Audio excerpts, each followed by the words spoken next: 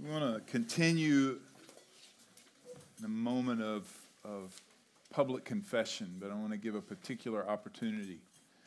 If throughout the course of this week or in recent days, weeks, that you have come to understand that Jesus Christ is the only way to salvation, that you have repented of your sin and you have trusted Christ, and you have never made that known.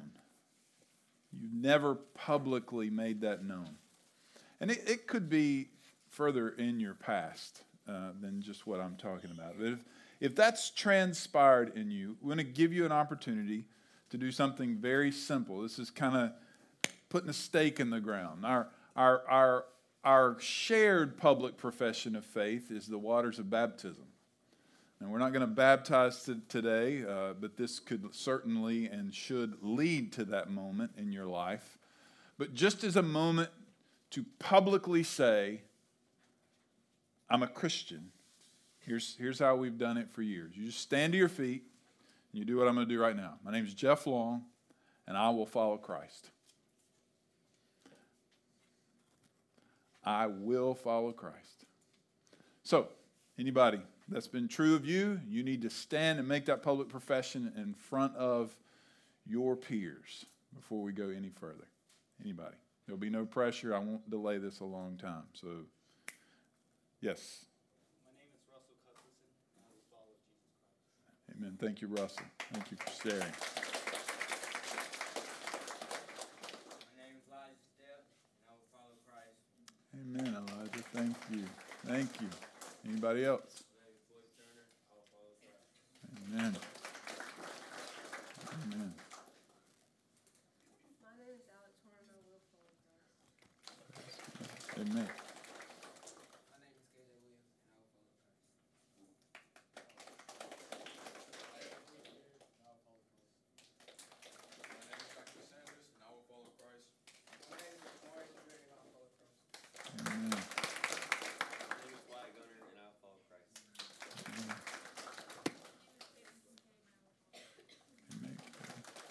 We're going to celebrate big in a minute. You don't have to clap after everybody. I'm about to set this up, all right? So anybody else? My name is Barry Martin, I will follow Christ. Amen. Amen, Benny. My name is Josie Brady, and I will follow Christ. Man, thank you, Josie.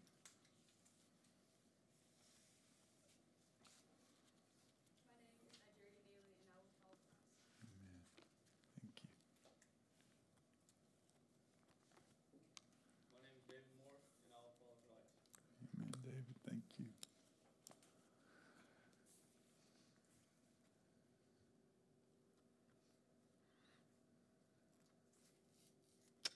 All right.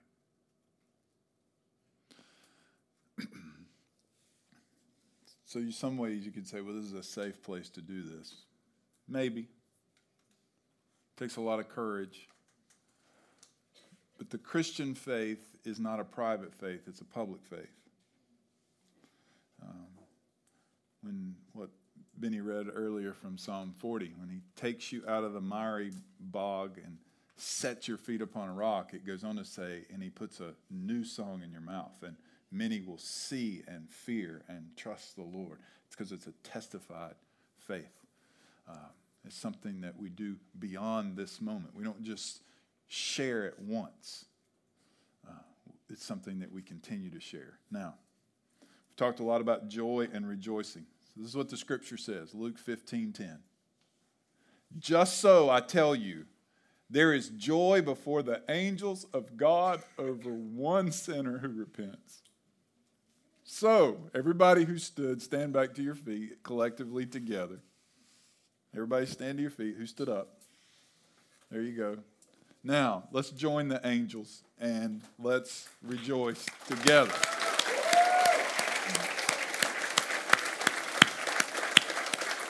Praise the Lord. Amen. Amen. Praise God. Matt and others will be following up with you to talk about next steps and what needs to transpire with you. that you get your feet under you and established well as a follower of Christ. Thank you for the courage to stand. Now I want to take this message and encourage all of you. The final message is the clinging soul.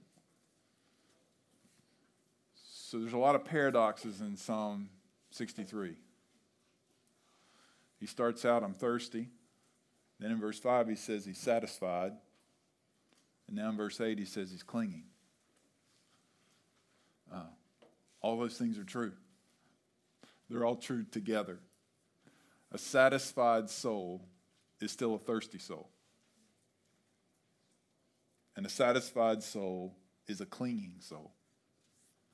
So I want to pray for us, and then we'll walk through this. Lord, thank you for time together. Thank you for those who have stood and professed their faith in Christ, and for all who have been changed, that has been read earlier, who the new heart has been given to. Now that heart is forever attached to you. You are the God who saves, and you are the God who keeps. So, Lord, I pray now that you would take this word and you would apply it to our hearts, and that you would encourage each person here. We pray in Jesus' name. Amen. My soul clings to you. Your right hand upholds me. This is a hymn, Come Thou Fount of Every Blessing. Let thy goodness like a fetter bind my wandering heart to thee. One of the girls, I don't know, who painted the picture in the den? You did, Anna? We have a piece of our barn, and they painted on there a piece that fell off of our old barn. And she painted on there, bind my wandering heart to thee. That is a continual prayer of every Christian. Bind my wandering heart to thee, because here's what you understand. Prone to wonder, Lord, I feel it. Prone to leave the God I love. Here's my heart, Lord, take and seal it. Seal it for thy courts above. Prone to wonder, Lord, I feel it. Now, it's because we have a great experience at camp, because we slow down and spend an enormous amount of time in the Word and in prayer. That is not enough to keep your heart from wondering. There's only one who can keep your heart from wondering, and that is the Lord God Almighty himself. And if my heart is not bound to him, I'm going to wander away. Bind my wandering heart to thee. So page 45. I don't know why I used the wrong word here. To whom is David's soul clinging? God is not a what? I don't know why I wrote that. I need a whipping. To whom is David's soul clinging? He says, my soul clings to you. All right, you ever been to a haunted house? All right. There's always somebody in the group who's like holding on to you, right? Hiding. I only ever been to them because I think it's funny to watch people. You know, they're grabbing hold of you through the whole thing. So that's the image. Clinging. But, be careful with the image. The reason people clinging on to you in a moment like that is because they're afraid. I don't cling to the Lord only when I'm afraid. Now, I am afraid at times. And the Bible speaks to that. There's Psalms that speak to fear and holding on to the Lord in the midst of our fear. So that's only part of it. That this clinging really comes back to what we read in the hymn. Prone to wonder, Lord, I feel it. Prone to leave that God I love. Here's my heart, Lord, take and seal it. Bind my wandering heart to you. That we understand that we're going to wander away. Psalm 62. For God alone, O my soul, wait in silence, for my hope is from him. He only He only is my rock. So I've had people say, you know, at a death, well, I'm so brokenhearted that she's gone or he's gone. He was my rock. No.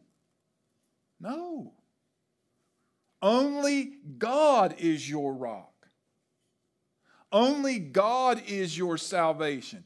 Only God is your fortress. Rock is a firm place to stand, a place that's not going to sink or collapse.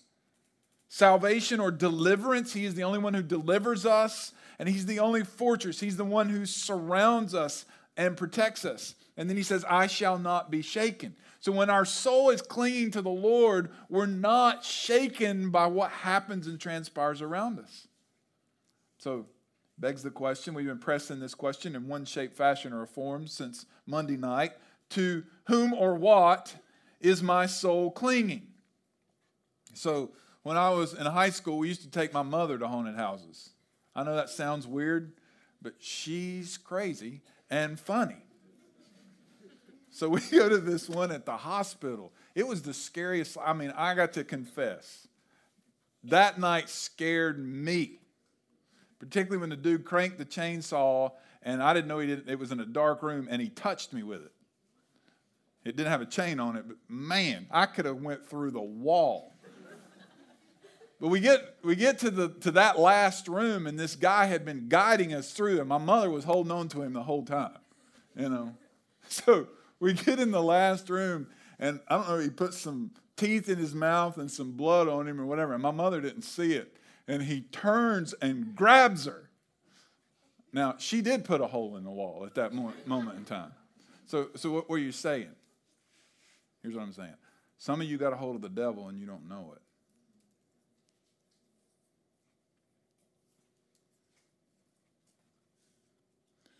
You think what you got a hold of is your rock and your salvation and your fortress and your protector, but one day it's going to turn on you.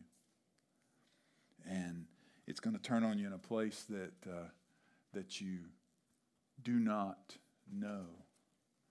What you think the devil looks like and who he actually is very different, because the Bible says he's an angel of light. He's the great deceiver. And he deceives us and drags us into places. And he deceives our flesh. So to whom or what is my soul clinging? Here's how you know you have a clinging soul. You ready? Do you pray? I'm not talking about just emergency prayers. Do you pray? Prayer is the evidence of a person who is clinging to the Lord. In Hebrews 4, it says, since then we have a great high priest who has passed through the heavens, Jesus, the Son of God. Let us hold fast our confession. That sound like clinging? Let us hold fast our confession.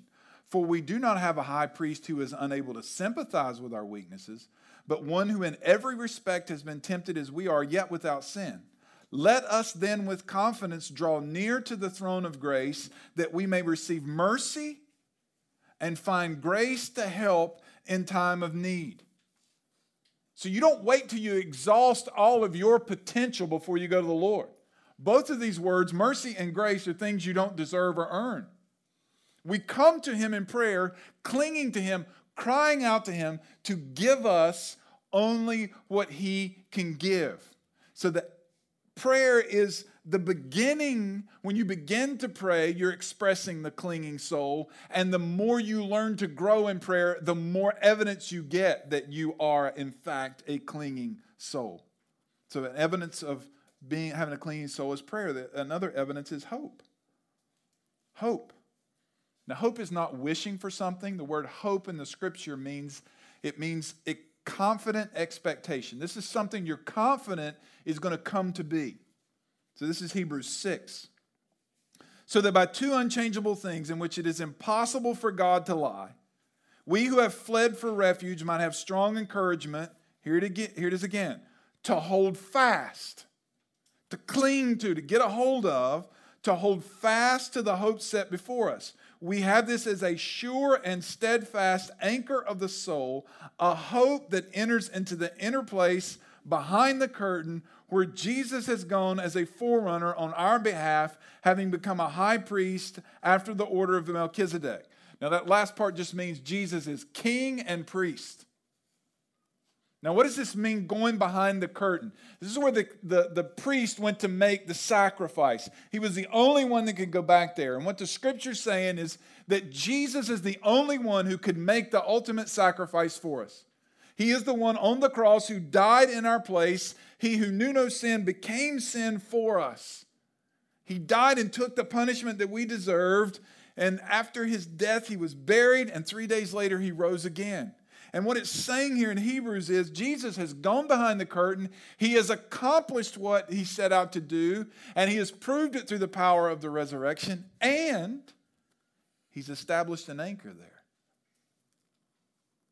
An anchor for the soul. So I went to Alaska one time, and I don't know if you've ever seen that show, the crab people, and what is it called? Deadliest Catch. You know those guys are kind of weird? They are. I've been there. Most of them are criminals. Like I had my camera out one day in a restaurant, and the dude said, "You better put that up because somebody's about to take it from you and break it." I'm like, "Why?" He's like, "Everybody here's got a criminal record." But I'm having dinner with this boat captain, and he starts telling me a story about an anchor. So when you get in a big, massive storm, and he's talking about 30-foot waves, I mean, just frightened me to think about it. The way they survive is they drop their anchor. And then they turn into the waves. The anchor is what holds them and keeps them. He was talking about losing his anchor, and I know there's a God because we were able to hook back onto it and that kind of thing. And it's kind of a weird story. But in the end, I'd never thought about that. It never occurred to me that the way you survive these massive storms is with an anchor. Well, it's how we survive. It's how we survive this life. Because we have a sure and steadfast anchor. A hope that enters into the behind the curtain where Jesus has gone. Jesus has accomplished it. And he is the anchor. He is the one whom we trust in. Now, this again is a quote from A.W. Tozer's book, The Pursuit of God. I find this deeply challenging. For millions of Christians, nevertheless, God is no more real than he is to the non-Christian. They go through life trying to love an ideal and be loyal to a mere principle. I just want to say to you, young people, I want all of you to look at me for a minute. You can't take your Parkwood faith, or those of you from other churches, whatever church it is, you can't take your church faith, and you can't take your mom and daddy's faith into the world that you're about to enter as an adult and expect to remain a Christian. You cannot take an ideal. An ideal is not going to work. You must have a real and living faith in Christ Jesus, your Lord. You must have a clinging faith. It must be your faith. It must be real and experienced. That you are trusting him with your life. You're not trusting in an idea. Turn to page 46.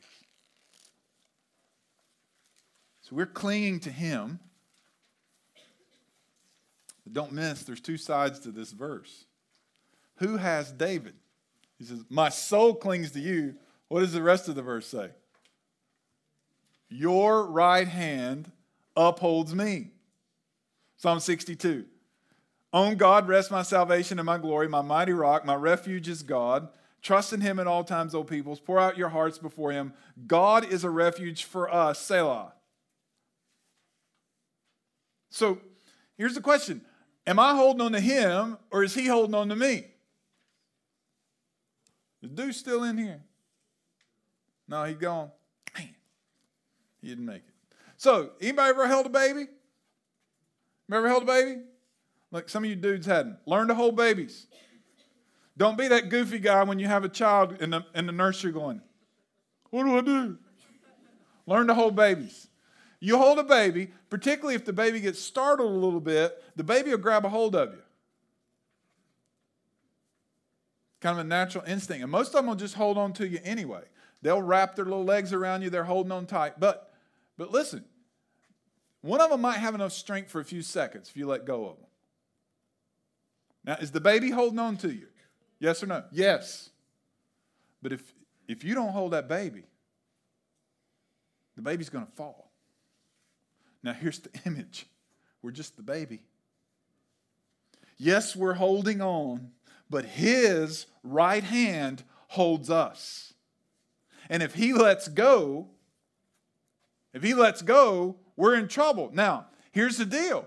Once he takes hold of you, is he going to let go? The answer is no, because who has me? John chapter 10, look. My sheep hear my voice, and I know them, and they what? Follow me. Those are no light words that some of you stood up and shared a few minutes ago. I will follow Christ. The only people who will follow Christ, get this, are the people who hear his voice. His sheep hear his voice, and they follow him. I give them eternal life. Now, what is eternal life? We looked earlier, that we know God. I will give them eternal life, and they will never perish, and no one will snatch them out of my hand. My Father, who has given them to me, is greater than all, and no one is able to snatch them out of the Father's hand. I and the Father are one. So when his right hand takes hold of you, how long has he taken hold of you for? Forever. Forever. So J.D. Greear in his book, Stop Asking Jesus in My Heart, he says, it is not incorrect to say once saved, always saved. It's just incomplete. So you don't ever hear me use that phrase. Once saved, always saved. Because here's what most people think I mean.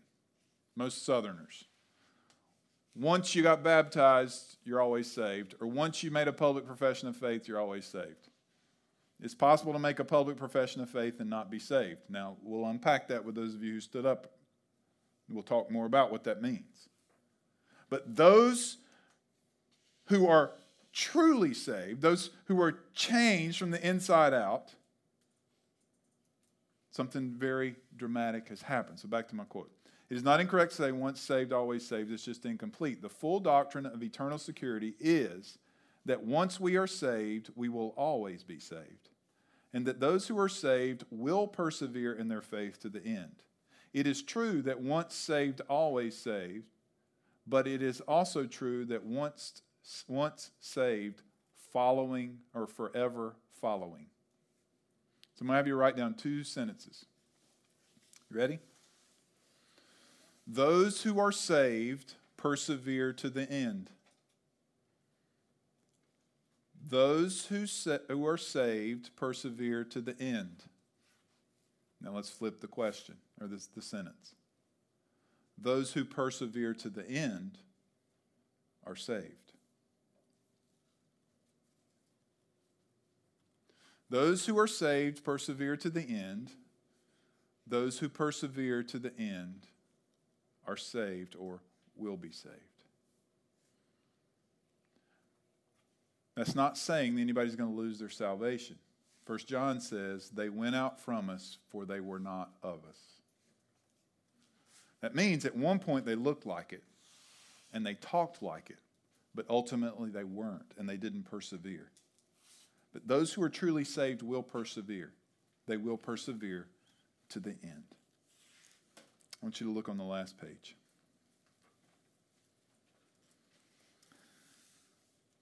This is my prayer for you. This is the Bible's prayer. Blessed be the God and Father of our Lord Jesus Christ. This is all about him. It's all about what he's done. According to his great mercy, I'd underline some of this, he has caused us to be born again. I didn't cause it. He did. He has caused us to be born again to a living hope through the resurrection of Jesus Christ from the dead, to an inheritance that is imperishable, undefiled, unfading, kept in heaven for you, who by God's power are being guarded through faith for a salvation ready to be revealed in the last time. That means his right hand's got you. In this you rejoice, though now for a little while, if necessary, you have been grieved by various trials, so that by the tested genuineness of your faith, more precious than gold that perishes though it is tested by fire, may be found to result in praise and glory and honor at the revelation of Jesus Christ. Though you have not seen him, you love him. Though you do not see him, you believe in him and rejoice with joy that is inexpressible and filled with glory, obtaining the outcome of your faith, the salvation of your souls. That is a prayer of perseverance and for perseverance of the saints. Now, you're either clinging or you're not. I can't convince you. I can teach you the truth of the word. I can proclaim the gospel to you. I can call you to believe and to trust and to have faith, but you're either clinging or you're not. So as I conclude, I want to share two very deep emotions that I have as I finish this camp. I'm not making any of this up. It's usually how I finish every Sunday. But really at a camp where I've been here all week and I've watched you and I've preached and shared with you and interacted some with you. I have two deep emotions. One is a very deep sorrow. This is not manipulation. This is just me telling you I have a deep sorrow for some of you as I see you clearly rejecting Jesus.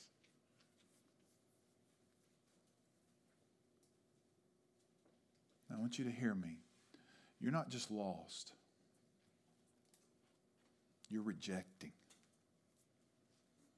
Because you have sat under the preaching and the singing of the gospel of Jesus Christ, and you are in a dangerous place. And I am deeply sorrowful for you. Now, I love you. When I say I'm deeply sorrowful, that does not mean any way, shape, fashion, or form I hate you, or I'm angry with you, or I want to lash out at you. No, no, no. I was once a very angry young man. And I say that to you, that my deep sorrow extends an invitation of conversation between us at any time you ever want to have it, and I will treat you with respect and kindness, and I will listen to every concern and hurt and anger you have. And I'll treat you as a person. Doesn't mean I may not leave that conversation still sorrowed, but I promise you I will treat you like a person, and I'll treat your concern as real. My prayer for you is to come to faith in Christ. This isn't a comparison, what I'm saying. Because the Bible teaches sorrowful yet rejoicing. There's also some deep joy in me. Because I see the evidence of faith here. I've done some camps to where the whole room was disinterested. I've spoken at youth retreats to where people couldn't wait to get out and do whatever it is that we're going to do out. But there's some evidence of faith here. There's some evidence of joy. And it's not just in the singing and the listening when I'm preaching. I'm watching it in the dining hall. I'm watching it around the dorms. I'm seeing Christian people treat each other as believers and act like followers of Christ.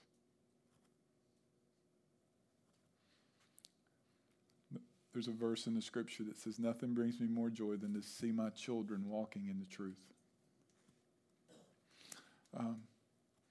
As a pastor, you just feel this fatherly love towards your congregation of people.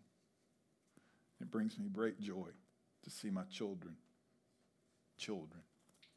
walking in the truth. Young people. So, as I conclude sorrowful yet rejoicing. And it is my prayer that your soul is going to be satisfied. So Daniel, I didn't ask for permission. Where you at? Daniel Moore. Where you at, Daniel?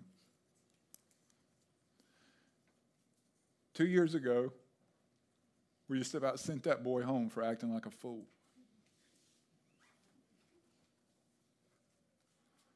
And had we give up and written him off, he'd probably still be acting like a fool. But God grabbed him.